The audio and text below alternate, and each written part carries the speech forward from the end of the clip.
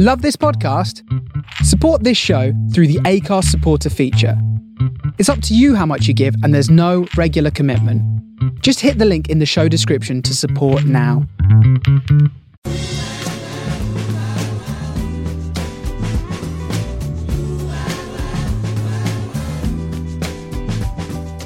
This is the Soho Radio Podcast, showcasing some of the best broadcasts from our online radio station, right from the heart of Soho, London.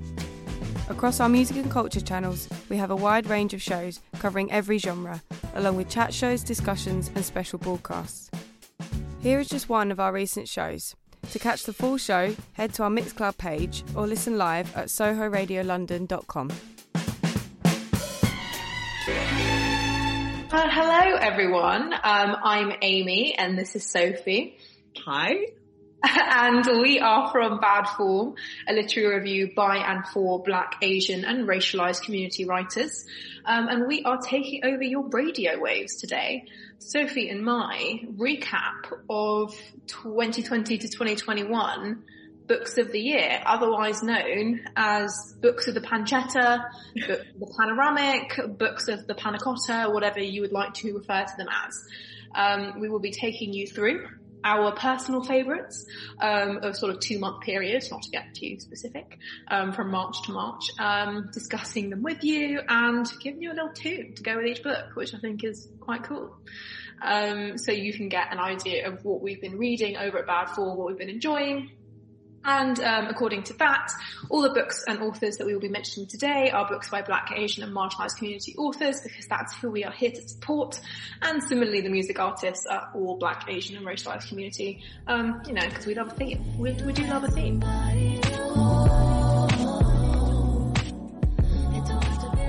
Right, so we're going to stay on kind of more mellow, more sad books with my September-October read, which is Open Water by Caleb Nelson. I don't know that I've felt so invested in a book maybe ever. Actually, maybe the next one, but it's different because this is Caleb's first novel and actually one of his first things that we can read, because there's a couple of short stories that have been published here and there, but Caleb is a really young author, and Open Water was incredible. Open Water was very expected. I have seen a lot of, ads around it. When I got my proofs, I felt really, really special. I was like, I can read Open Water now. I'm part of the club. By then it never washes off the feeling of being very special when you get a free book when you get a proof for review. Open Water's cover is incredibly beautiful. Caleb Nelson is a photographer, and it's two very close-up portraits of a Black woman and a Black man on kind of like burnt orange and rusty red backgrounds, and Open Water in turquoise. It's a book that's been hyped for good reason, and I think it should be hyped even more. It is about love and art and music, and when I interviewed Caleb, he said I wanted to read a book that read like an album, and that's what it does. You have moments within it that feel like individual tracks that you want to come back to, and then you just have a flow of almost poetry that comes in and comes out. It's beautiful. Really, I don't know how many times I can say that. It's written in the second person, which at first I was quite surprised by, and then I thought actually made it feel really intimate. And especially because it's a book about love, but really it's a book about grief and about grieving so many different things. And there's a bit within it that I'm not going to read. You'll read it yourself, but it's around page 60. And it's about what it feels like to lose a grandparent when, you're a child of an immigrant. And so it's someone that you feel is important to you, that you're related to, but that you don't actually know, that you haven't spoken to that many times, that in Nelson's book, the main character speaks the same language, so they can communicate, but there is really, you can see this bar, and it was incredibly well written. It made me want to cry. I lost my grandma this year, and it was exactly the same feeling, and there's a question that I'm gonna paraphrase and butcher, but it's like, are you crying for what are you crying for, basically, and that you ask yourself. So that was beautiful, but it's also fun. It's also a celebration of Black art. It's a celebration of South London. It's it's brilliant. And Caleb Nelson, I think, is really a writer to me from my authoritative 22 years old. He's a writer to watch in the next 10 years. I think he's going to be one of the really great Black British writers. Actually, British writers, period, but also Black British writers. I think you've articulated that so well. It's such an incredible book. I actually listened to the audiobook of it, which Caleb reads himself. And again, I was really thrown by that second person. But it worked really well as an audio because he writes so lyrically. I really, really enjoyed that. So we definitely recommend that to anyone who's a fan of audiobooks or listening to things, as you seem to be, if you're this deep into our two-hour radio show. But Sophie, you said you were thrown by that second person. Is that a style that you've read a book in before, or is it something you've really seen before? Because I don't think I have, but then again, I'm not that well read when it comes to... No, it's not something I'd seen really before. I think maybe in poetry a little bit, but I don't read that much poetry. And definitely that's something you hear a little bit more in songs. Like I can think of a few songs that do that. And I asked Caleb during the interview where he picked that up, or like how the idea came to him. And he did say that he'd read it used in a novel, but just in parts, so it wasn't the full novel that was like that. But yeah, no, I thought it was really inventive, and actually I think quite a few, in the interview, he said something about how he likes to stretch language and try to like fold it. And I really saw that, not necessarily, I saw that in Open Water, but it really struck me in a short story called Solace that you can read online. I think it's with, I'm not going to say because I'm going to say it wrong, but we'll link it. And there he speaks about, I think he quotes a mother that says, your guy came in a suitcase or something. So it's like something about the language, the kind of butchered, bastardized way in which you speak the language when your parents are immigrants and so you learned it somewhere else. And I thought that was, I don't know if that was a direct translation of like something you say in Ga or whatever, but it was just beautiful, and it was really clever and poetic, but poetic in a way that gets read. And Open Water, basically you don't know where the time goes. You read it and it feels like, you almost feel like you've missed out on a bit at some point because you're like, how am I already here? And it's just because the book carries you along. And I think you have to put yourself in a space where you're fine with that. Like, I think sometimes it could be almost arresting to read something that feels like you're, gliding on a stream. So you can't really stop and then start again you feel like you've missed out on something. But once you accept to let the water carry you, I think it's a great reading experience. And yeah, maybe actually, because then the next ones, basically this one and the next one are some of my favorite books that I've read in the past maybe 5 years. So get them. They're great. And what's that song, Sophie, for Open Water? My song is Samba Allah by Diogel Sakho, who's a Senegalese singer, and it's a song from my childhood. It's beautiful, and Open Water made me feel like this song makes me feel. So I hope you enjoy it. Aniwa karge, aniwa konge, aniwa karge, aniwa karge, aniwa konge, aniwa karge. And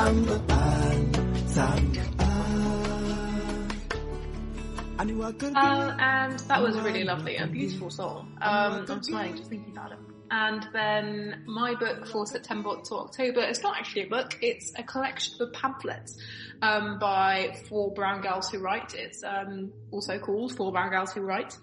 And this book was published by Rough Trade, so shout out Rough Trade Books and Nina, who lovingly put this opportunity for us to take over the radio today, so thanks to Nina. I love this collection. Not news to anyone who knows me. Obsessed. I think it's fantastic. I, like Sophie, am not a huge poetry reader. I buy it very rarely. I tend to stick to one poets I like. Derek Walcott have a lot of collections of his poetry, and Merouse and stuff, and I just tend to reread it when I fancy poetry, because why try new stuff when you have stuff that works? But no, this is a fantastic collection of 4 pamphlets. The copy for the collection describes them as a collaborative force, and that's at the forefront of both the collection and their way of speaking about themselves. it's weird because the pamphlet is not a collective force. It's not unified by theme or number of poems or rhyme scheme or anything. It's just 4 very distinct pamphlets bound up as one collection. And I told them this when I interviewed them, I wouldn't put them together myself necessarily. These aren't 4 booklets which I'd put together. But somehow they really work as a collective. I mean, there's something incredible about the concept of a poetry collective. And I remember Sheena saying, she was like, who's one of the 4 brown girls who write, if no one else wants to listen to us, we'll listen to each other.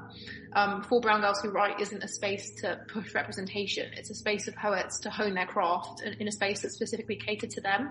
It's really clear when you're reading this that they're writing for each other and that representation is not an intended consequence, even though, as myself, a mixed race brown woman, it did happen. This is just some really good poetry.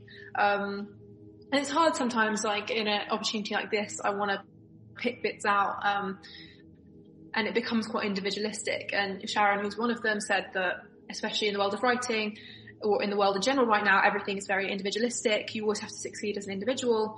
And that she was saying that she didn't like it when people said that they preferred hers or they preferred Sheena's or whatever.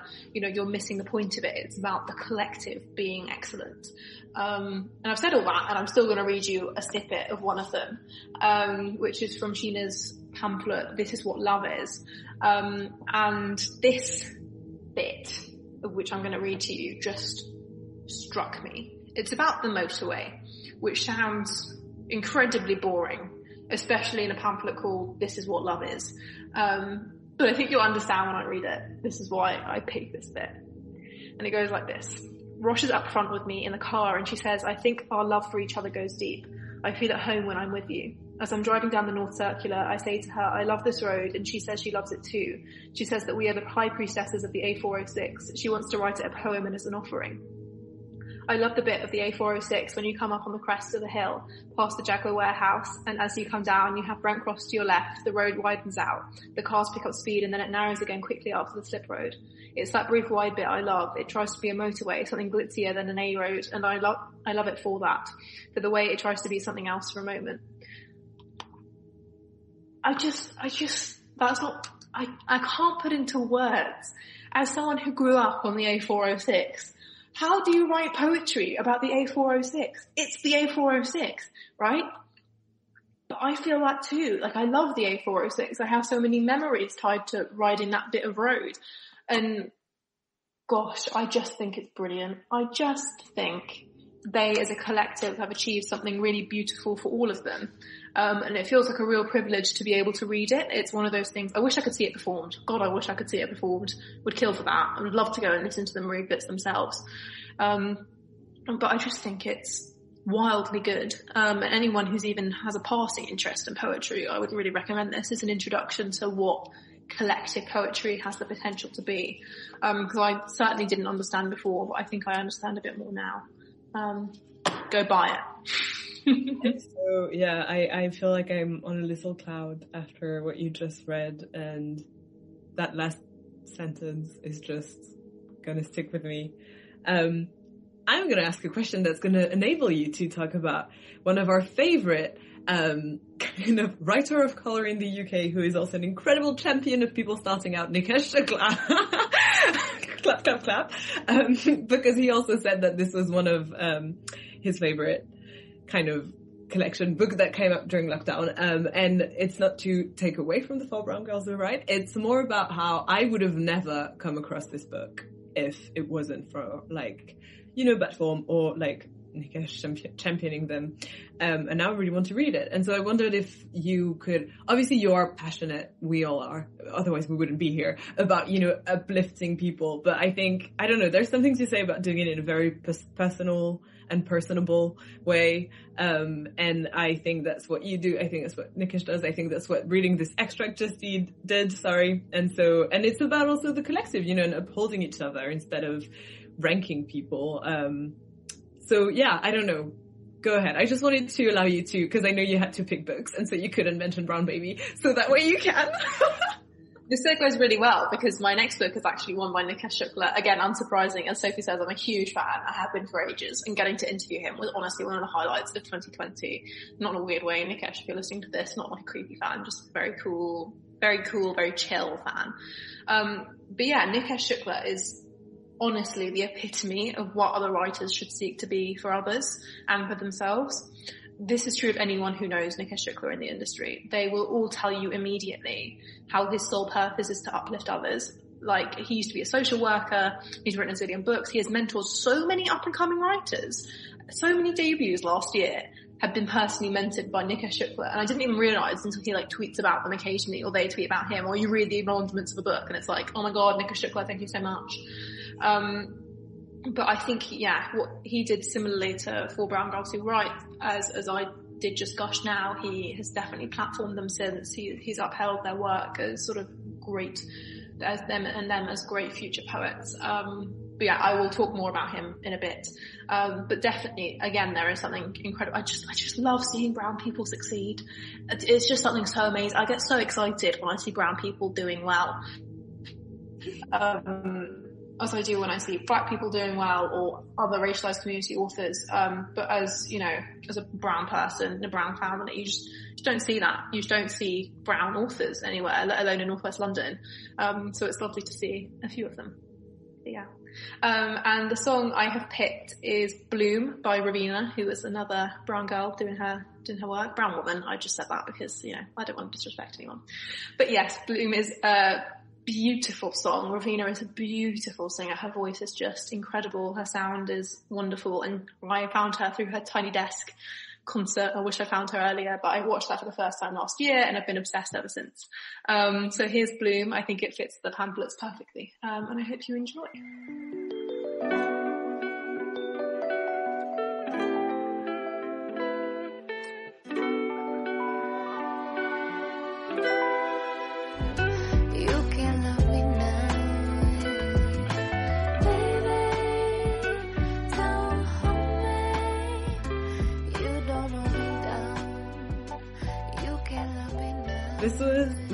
This was such a beautiful song, and I didn't actually know it until Amy emailed me her list of tracks, and I think I will hyperfixate on it for the next few days.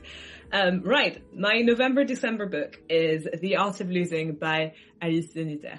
This book won the Goncourt Prize, but not the main one, the high schoolers one, which I think is the best literary prize in France, because it's a bunch of high school students who pick a book, and every time it's an incredible book. We love young people. So this book is it's a brick. It's a gigantic book that spans almost a century of history between Algeria and France, and it looks at 3 generations of, so you have the grandfather, Ali, the son or father, Hamid, and then Naima, who's the girl today. I don't even know how to describe this book, so it's great. It's beautiful. It talks about immigration beautifully. It talks of loss and then trying to find yourself amidst it talks about racism, history, the way history is weaved into our own lives. It's amazing. And I read it in French, and actually then I saw that it was about to be translated in English, and I immediately messaged Amy saying, can I please, can we try to get an interview, because she's an incredible singer, and I think writer, and I think in France we translate a lot. I know that in France we translate a lot more than the reverse is true. So I'm really interested if we can, in kind of the possibility of uplifting translations with that form as well. I could talk to this book endlessly, so I don't to this book about this book, sorry. So Amy, do you have any pointers or something that I should say? Honestly, I think the discussion of the prize that you started is fascinating. Like conceptually, like I'm fascinated that it was like high schoolers that picked this, like you said, brick of a book. Like it is ginormous. It tackles some really, really difficult themes. And also, I guess from a French audience, I'm kind of curious in the way that it maybe is less appealing to a British audience to read about sort of the horrors of empire. Why do you think this is connected with so many French people? I think there's a couple of reasons why this book was so successful. And I think a huge one is that Alice Zinser is an excellent writer. And I'm a little bit obsessed with her. I've read her new book, which was amazing. And there's just something with the way she writes about complicated things is done really well and lightly, and it's actually quite a funny book. But I think in France we have this big repression kind of collective memory around the Algeria War, and yet everyone that I can think about is somehow connected to it because it's recent and it was such an important. So whether your, I don't know, granddad ended up, fighting there as a French person, or you have ancestry, or your family has lived through post-colonial immigration, even if they're not Algerian. I think that's something that really talks about it. And because we don't talk about it as much, we all know that it's an important thing, but it's not mentioned. I think people are hungry for more, for knowledge and for discussion. And so you learn things in this book about, the camps that refugees were stuck in. You read about immigrants as people with feelings, which oddly enough is not something that you can read about that often. And so I think that's definitely why it's resonated. And I think it will continue to resonate. And I can see it being a book that people will recommend in schools, for years and years to come. And it's great. It should be. And why is it called The Art of Losing? Oh, yes. So it's from a poem by Elizabeth Bishop. And the first line is, "The art of losing isn't hard to master." And the poem is beautiful and it's talked about at some point in this book. But yeah, it's a perfect title from a great poem for a fantastic book. So yeah, the song I picked to go with it is, I'm going to butcher the title. It's by a Kabyle singer called Idir, and the song is Avava Inuva, and it's a beautiful song, and I found it because I listened to Alice Zinser on the radio, on the French radio, France Inter, and the journalist played this song, was like, "That's a song by a Kabyle singer you really like," and I was like, it's a great song. So here goes.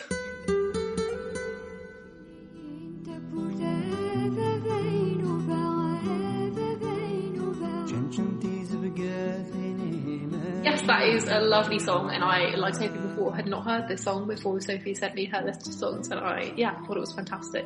So it's been added to the playlist. God, I'm learning so much from this conversation, Sophie. I'm really enjoying it. Like, this has been so great for like my what to listen to, what to read next. This is really fun. So for my November to December title, I have, as mentioned earlier, Brown Baby by the one and only Nikesh Shukla. So Brown Baby is a memoir. It's Nikesh Shukla's first memoir, and it's ostensibly about parenthood, but really it's just about existence. It's pretty short and pointed, and it's a brilliant tracing of his attempts to parent his own brown baby, his first one, especially, and discovery of the pitfalls of everyday life, how to talk to his daughter about race, about gender, about civic responsibility, about climate change, about politics, all of that. But at its heart, it's just about Shukla trying his best, really. And I think it's great. And I'm not just saying that as someone who is a fan of his fiction. I like some of his fiction more than others. I think his debut novel, Coconut Unlimited, is maybe one of the greatest books written about young people of all time. Then again, I might be quite biased. That book is about 3 young brown boys at an all-white private school, trying to start a band. So great. My brother goes to the same school that Nikesh went to with his other brown mates, so perhaps I just found it a bit more interesting. Also, I'm from Northwest London, and the fact that there's an author who's really famous who's from Northwest London, so exciting. Unreal discussion of like Harrow in a book. I think that's true representation. If you can tell me like about like the cinema in Harrow, I'm like, unreal, incredible.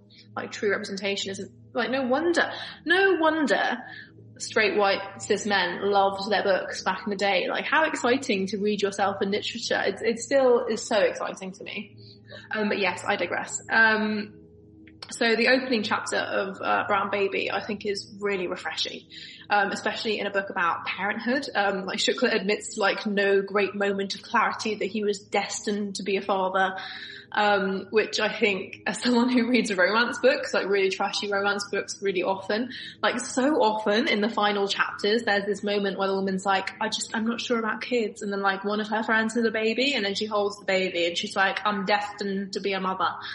And I'm just so used to that sort of cliche, but like hearing someone just like having like fatherhood thrust upon them, whilst actually still in the throes of grieving for his own mother, and being able to like capture that depth of emotion while still being like quite funny and witty, and, you know, relatable for horror, I think is incredible. You know, I have no personal aspirations to being a parent anytime soon. My boyfriend will be thrilled to hear me admit on live radio. But it was just the most empathetic, fun piece of memoir that I've read in a really long time. I mean, so often, especially in 2020, there was this huge number in the wake of the Black Lives Matter movement of memoirs rushed out by publishing houses. Like, we're talking very quick interpretations of people's lives and sort of the miseries of racism. And obviously they're all true, they're all accurate, they're important to read. But, you know, it does get to a point where you're like, gosh, is this all we're allowed to write about? Is this all that Black and brown authors can write in their memoirs? Is the sad stuff? Is that all publishers will let them write? So to have a book such as this, which is so short yet explores so much, I think is a really great example of what memoir can and should be. Should actually ran a course on like how to write a memoir, and I'm really glad he did. Like, I really hope he's inspired a new generation of writers to write more in their memoir than what they're expected to read. But yeah, is that gushing enough? I really loved this book. I thought it was great. But yeah, I'll let Sophie speak. Sorry, I went to that class because Amy went to another one on writing, and she said it was great. So I was like, I'll try whichever one he has going next. I am not going to write a memoir anytime soon. I don't have many stories to tell. But the way that Nikesh Shukla talked about that, he kept saying that you need to have a sort of like lesson or like a big theme that you want to talk about through your life, and something that will be universal. I mean, as much as universal is possible, and from the sound of everyone that I've heard speak about Brown Baby, I haven't read it yet. I will, as you can imagine, by just seeing the snippet of what Amy and I talk about. The Batform team is just constantly talking about books, and our pile of books that we want to buy keeps growing, but then we get proofs, and then it's just like, oh, so many books, so little time. But yeah, it sounds like that's something that is just, it gets to like the heart of being a human, as stupid as that sounds coming from me. No, it doesn't sound stupid at all. I think when I interviewed Nikesh, which was before I read this book, I found an old interview where he was like a bit disgruntled about being described as a great brown author, and he wanted to be like a great British author. And by the time that he has written this book, sort of 10 years later actually, he's really, you know, and he admitted in this interview, and also even calling his book Brown Baby and the stuff that he addresses in this memoir, he is brown. Like, it's the truth of being brown in Britain. It's not a guide to doing the right thing. It's not a guide on racism. It's just about his life, and he is a brown man, and his brownness and his manness are inextricable from each other. I think it's there's real growth in his writing, and you can really feel that in this book. I'm saying this as if I've had like personal impact on this. Obviously I haven't. But I don't know, as a somewhat young reader, it feels, it sort of brims you with confidence and excitement about the future and your own life and understanding and all sorts. And didn't make me want to have a baby, which is also, I appreciate, in a parenting memoir. So there we go. And the song I've chosen to go with this took me a while actually to narrow down the song. I changed my mind so many times. I was like, do I use a Riz Ahmed song? I don't know. The song I chose was Toast by Coffee. It's just such a joyful song about appreciating what you have in the moment. I feel like it really summed up what I tried to do with 2020 and also what Shukla tries to do about life. It has that same kind of sentiment. So here you go. Here's Toast. I hope you enjoy it. Can't ball in a life, man.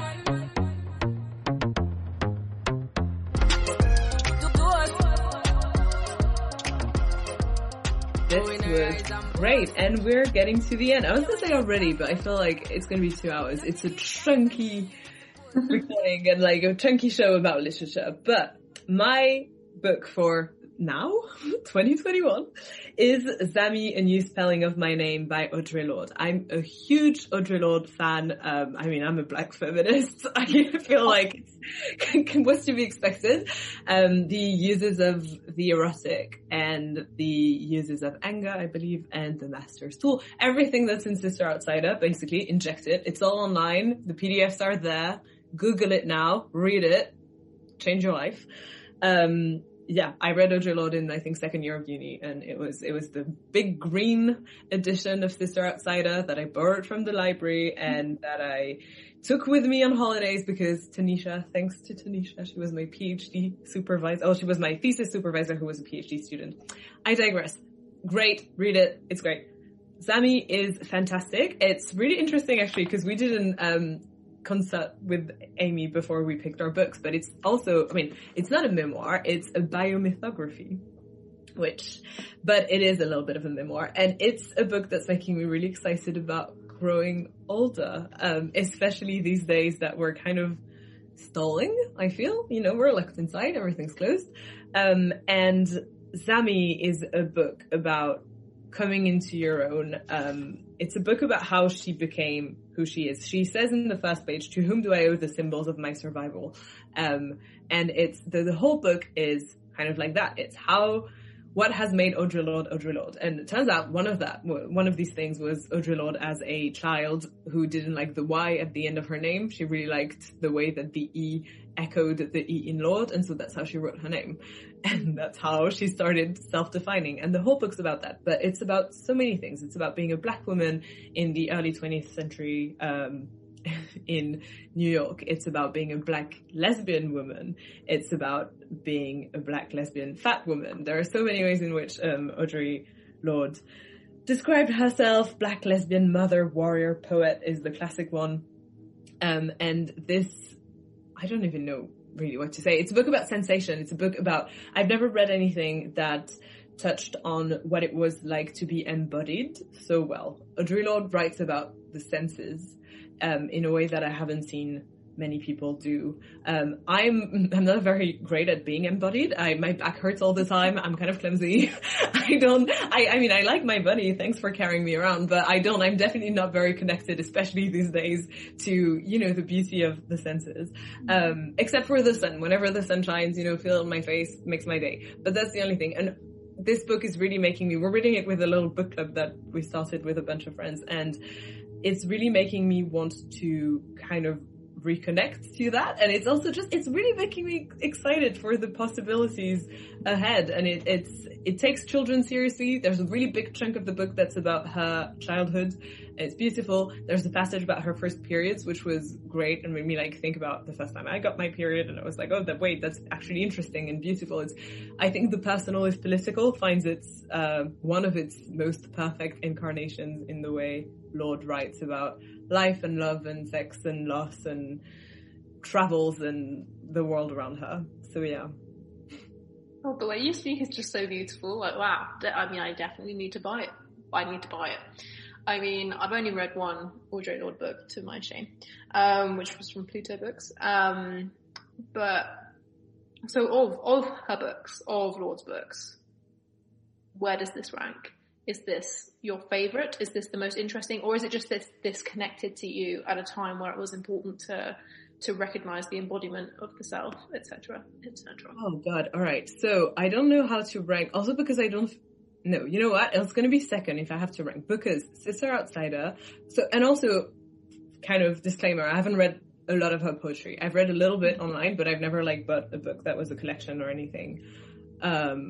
Because I'm not a big poetry reader, even when it comes to Audre Lorde.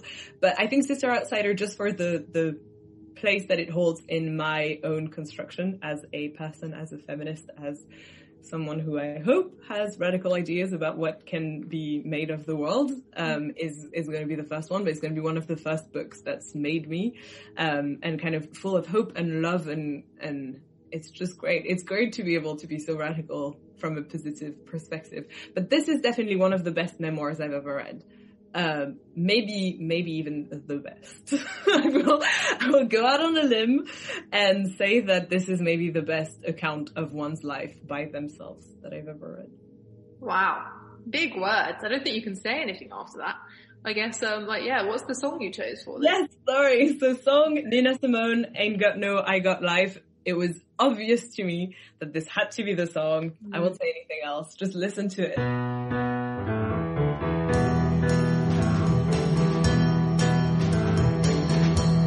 Yeah, perfect song, perfect choice. You're so right. You're so right, especially having heard you speak about the book now. But yeah, that was Sophie's last book choice, rather sadly. And now we're down to my last book choice, which is January to February 2021. And my choice is We're All Birds of Uganda by Hafsa Zayan. Unsurprisingly to Sophie, again, I haven't really been pulling any surprises out of my bag as a reader. I love this book. I love this book infinitely. As I've mentioned a bit before on this show, I am half Indian, but I am half Indian by way of Ugandan Asian. What that means is that my family is from Uganda, at least the Indian side is, and in 1972 to 1974, they were part of the Ugandan Asian collective, which was expelled from Uganda by Idi Amin. Some of them were left without citizenship, which was technically illegal. Some of them had provisions to go to other countries. About 33,000 of them came to the UK. And this included Hindus and Muslims among them. They were resettled. There's a really, I did my dissertation on this, so you can tell I'm going to stop talking about the technical bits. But there's a difference between an expellee, a refugee, and a resettler, and it all gets a bit confused with these people because they were made homeless and often they were left without citizenship, and they were put in a country which made it clear they did not want them. The rivers of blood speech had been made about the Kenyan Asians who entered the country beforehand. My family, like all others, were placed in resettlement camps, which were, a posh name for refugee camps. They were lucky they weren't there for that long, 3 to 6 months, we think, with other family members moving out, but some people were there for years. There were, red and black zones designated by the government of where they were allowed to be sent, despite where your family was, because they didn't want to crowd some areas with too many Asians. A difficult story in a lot of ways, though the Ugandan Asians have been very successful economically, and that's a whole other different topic to do with immigration and who's afforded what opportunities, especially when it comes to refugees. Definitely acknowledge that. But it's a story that I don't think many people know about. It's still sort of hard for my mum to explain that actually she considers herself African as well as Indian. A lot of people are often surprised by that. And Zayan was so no different. I interviewed her for our African history issue before the book came out. This was back in, October, November now. I must have interviewed her. But I reread it recently when it came out because I just loved it. And Zayan said that she just didn't know the story. One generation above her, everyone knew of the Ugandan Asians, but she decided to tell the story because she thought a lot of people should know about it. But she herself is not a Ugandan Asian, which really threw me when I found that out. And I think throws a lot of people when they find out themselves. It's her husband who's a Ugandan Asian, second generation. And her best friend is South Asian and South African. Her own mother is Pakistani Nigerian. And she knew so many people who were connected to South Africa and West Africa, but she just didn't know the story. So that's the story she decided to tell. And I think that is fascinating in and of itself. Because so often, I think, people of colour, Black, Asian, racialised community people are sort of forced, especially in fiction, to writing their own family histories. Like, that is what you are allowed to be published in. That's what's going to get you that book deal. So to have someone write about someone else's story, I think is fascinating. She's also the winner of the Murky Books Prize. It kind of takes us in a nice full circle back to Stormzy at the beginning of the show. And the tagline of the competition was to tell stories that are not being told. The story of her win is somewhat unbelievable. She only had 2,500 words that you needed to enter. And then you had 7 days to enter a full manuscript, and she only managed to write 5 chapters around her full-time job as a lawyer. And she still won. Can you imagine being one of the other entrants and finding that out, that she won on 5 chapters when you held a whole manuscript? But I think that really articulates, how strong Zayan's writing is. It's not an easy read. It's not an easy read. It shows Ugandan Asians in their fullest light, I'd like to say. It shows the capitalistic intent. It shows the anti-blackness of the community very strongly. It's shown through 2 generations, that of young boy Samir and his grandfather, and it shows all the nasty bits, the difficult parts of religion, the patriarchal society. I asked Diane why she didn't write the book about a woman, because she herself is a woman. I was curious, and she said that Samir, the main character, would have been radical, as a lawyer working in the city. In reflecting her own experience back into this book, she had to acknowledge that she doing it herself as a woman made it more radical in our community than if she would just been a man. So to keep the focus on the story of the Ugandan Asian, she took that out, and I just thought, it's hard to wrestle with, but I just think it's such an important, brilliant story. And I think, Zayn is definitely, like Caleb Nelson, a one to watch for the future. She says again with all the all the confidence of a 24-year-old. I think she's just brilliant. Sorry, I've just whittled down my 5 minutes, Sophie. Is there anything you want to say, or read the book? No, I think the way you speak about, actually I will say one thing, which is that I love that you included this one because it's a book that made you uncomfortable in a different way from Burnt Sugar, and that it's great to recognize that great books that speak to us can also be books that, and it makes us uncomfortable for good reasons. Like, it's about reckoning. I think there's a lot of pushing for books that make you uncomfortable that are just like, I don't know, misogynistic. And it's like, I'm allowed to like Bukowski. No, you're not. Actually, you're not. You know what? The woke police is here. You can't like Bukowski. Whereas liking a book that makes you deeply uncomfortable because it reflects things that you know to be true, and that you don't read because, that's something we reckon with as well with these lists and with bad film in general. You don't want to go and say that, you don't want to say bad things about racialized communities because we're already oppressed.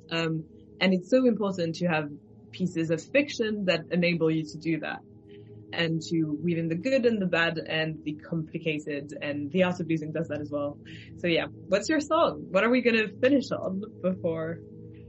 My song we're going to finish on is Good Days by SZA, which I think, recent song. SZA's always a banger, but this book I think really articulates all of what you just said.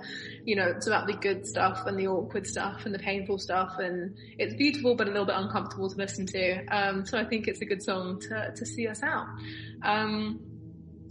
Thanks so much for listening, everyone. I've been Amy, and this has been Sophie. And we are the editor-in-chief and features editor of Bad Form, the literary review by Black, Asian and racialized community writers.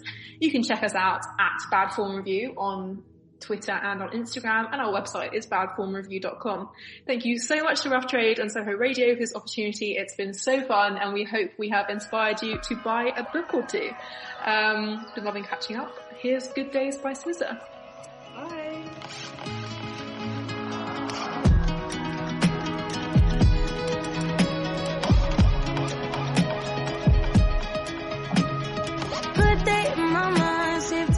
Step out, get some air now, let your edge out.